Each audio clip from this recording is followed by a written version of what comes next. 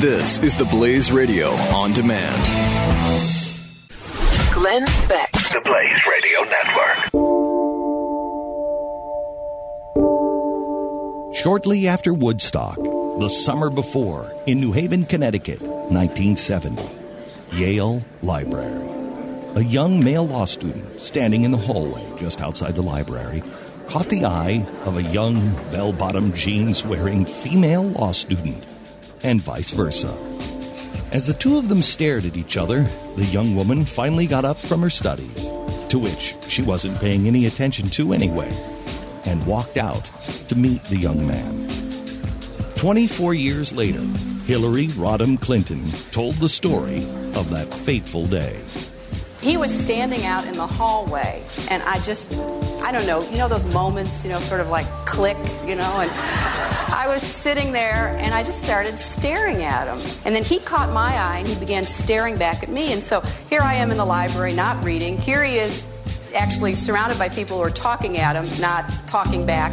So finally, I thought, this is ridiculous. I'm in this class with this person. And so I put my books down and I went up and I said, if you're going to keep looking at me and I'm going to keep looking at you, we ought to at least know each other's names. I'm Hillary Rodham. Who are you? And he says that he couldn't remember his name. That makes me feel so good when he says that. But anyway, he did sort of stumble out, I'm Bill Clinton.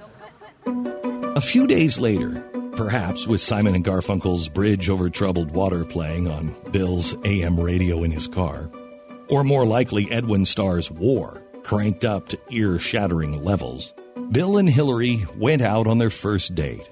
Bill Clinton, a Rhodes Scholar who had studied at Oxford, and Hillary Rodham, a bright and radical law student who graduated from Wellesley before moving on to Yale Law, were married 5 years later in 1975.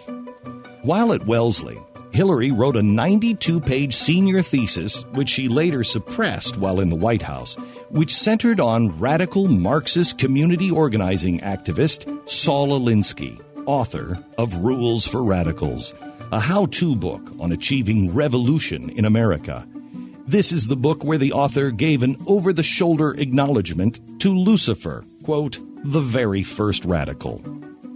As unusual as that may seem, in 1972, in an interview with Playboy magazine, Alinsky said, quote, hell would be heaven for me. All my life I've been with the have-nots. Over here, if you're a have-not, you're short of dough. But if you're a have-not in hell, you're short of virtue. Once I get into hell, I'll start organizing the have-nots over there. Playboy asked, why them? To which Alinsky responded, they're my kind of people. Alinsky wasn't joking. He wasn't being flippant. And it wasn't the first time he'd claimed to prefer hell over heaven, as you can hear from this 1966 interview. I suppose, given a choice, I think I would pick hell. The reason I'd pick hell is because that's where all the have-nots are. Hillary Rodham interviewed Alinsky multiple times. She apparently was quite influenced by him. She did, however, find fault with some of Alinsky's methods, believing them to be ineffective. He believed that radicals should pressure the government. Hillary decided it would be much more effective to become the government. That was the fundamental difference between the two. For his part, Alinsky was so taken with Rodham, he offered her a job, which she declined. Armed with her Yale law degree, Hillary went working as a lawyer, fighting for justice. Today, Hillary ferociously touts her lifelong record of fighting for children. One of the areas that I've been particularly interested in is the area of children. All of us have a responsibility to ourselves, to our children, to each other. I've spent my life fighting for children, families, and our country, and I'm not stopping now. But in 1975, Hillary fought against a 12-year-old child rape victim. She was appointed to defend a 41-year-old man accused of brutally raping the little girl. Clinton did have a job to do, and she did it well. She accused the child of exaggerating or even encouraging her rapist. She also got the accused rapist's bloody underwear thrown out as evidence. Hillary did such a good job defending the accused child rapist, she wound up plea bargaining. Just 1 year in prison for him, minus the 2 months' time served. He served 10 months for the crime. During her young adulthood, Hillary Clinton also became enamored with an early 20th century progressive, a term she also applies to herself, named Margaret Sanger. Sanger had some fascinating ideas, like the one that was outlined in her 1922 book, Women and the New Race, where she wrote, "Many, perhaps, will think it idle to go farther in demonstrating the immorality of large families, but since there is still an abundance of proof at hand, it may be offered for the sake of those who find difficulty in adjusting old-fashioned ideas to the facts. The most merciful thing that a large family does to one of its infant members is to kill it." End quote. In a letter to Clarence Gamble in 1939, Sanger wrote about getting black preachers to help with her efforts. Quote, "We do not want word to go out that we want to exterminate the Negro population, and the minister is the man who can straighten out that idea if it ever occurs to any of their more rebellious members." End quote. During a speech in 1923, Sanger said she believed that for the purpose of racial purification, couples should be rewarded for choosing sterilization. Sanger wanted to create the perfect human race. Quote, "We want a world freer, happier, cleaner. We want a race of thoroughbreds." End quote. Margaret Sanger founded Planned Parenthood with that one goal in mind, to create racial purification, to eliminate the Negro. She was in favor of the strictest immigration policies to keep undesirables out of the country. Hillary, for her part, would eventually heap praise on Sanger in later years, such as in 2009 when she received the Margaret Sanger Award from Planned Parenthood. She spoke about being in awe of the racist eugenicist. It was a great privilege when I was told that I would receive this award. I admire Margaret Sanger enormously. Her courage, her tenacity, her vision. And when I think about what she did all those years ago in Brooklyn, taking on archetypes, taking on attitudes and accusations flowing from all directions, I am really in awe of her. Margaret Sanger's vision, of which Hillary so fondly spoke, was one that was very similar to the vision of the Nazis. As Sanger herself essentially admitted, her campaign for contraception and abortion, quote, "is practically identical in ideal with the final aim of eugenics," end quote.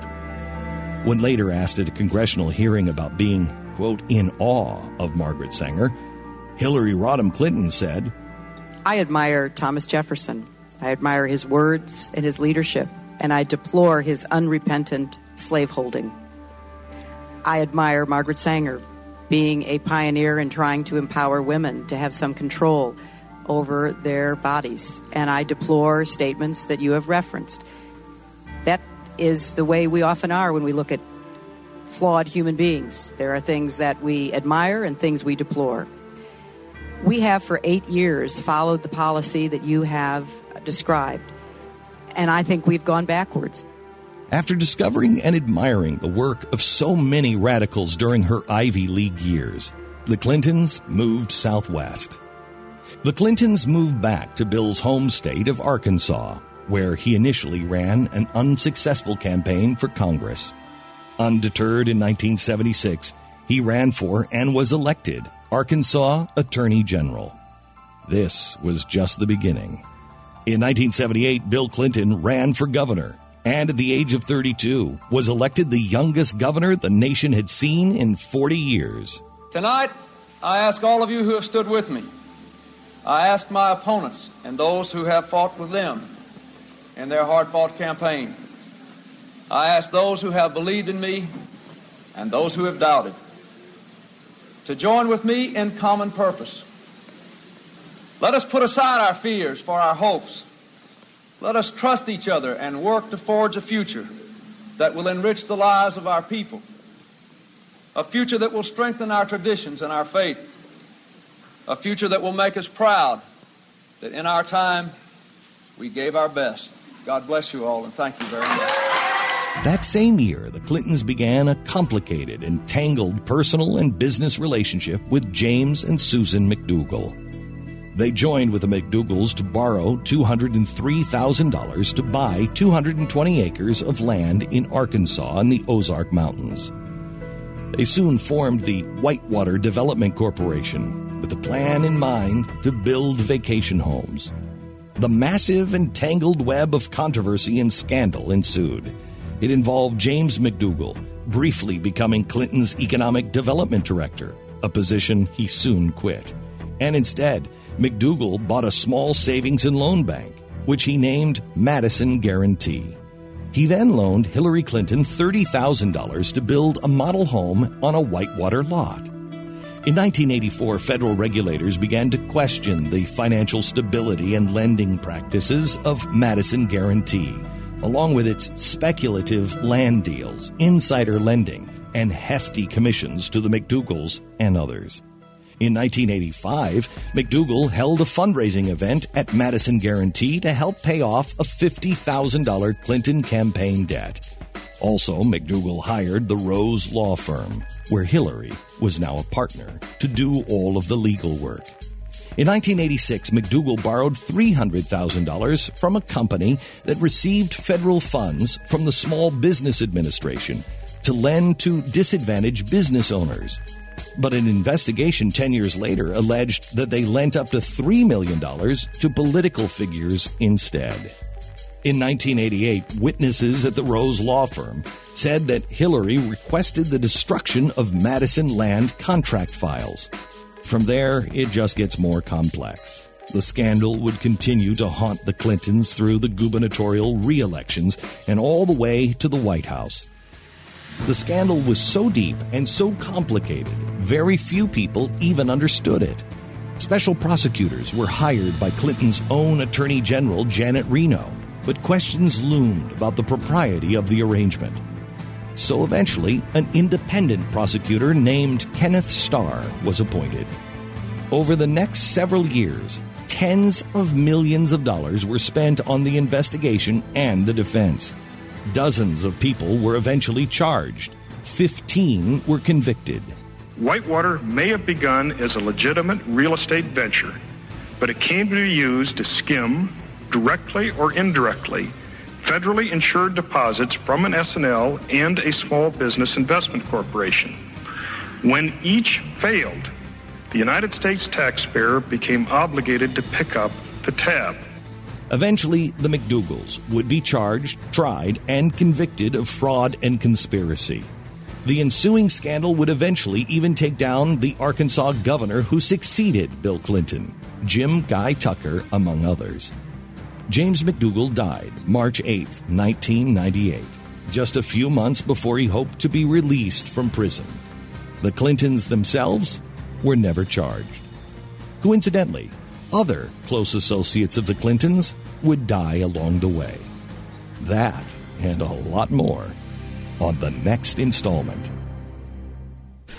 Glenn Beck. The Blaze Radio Network.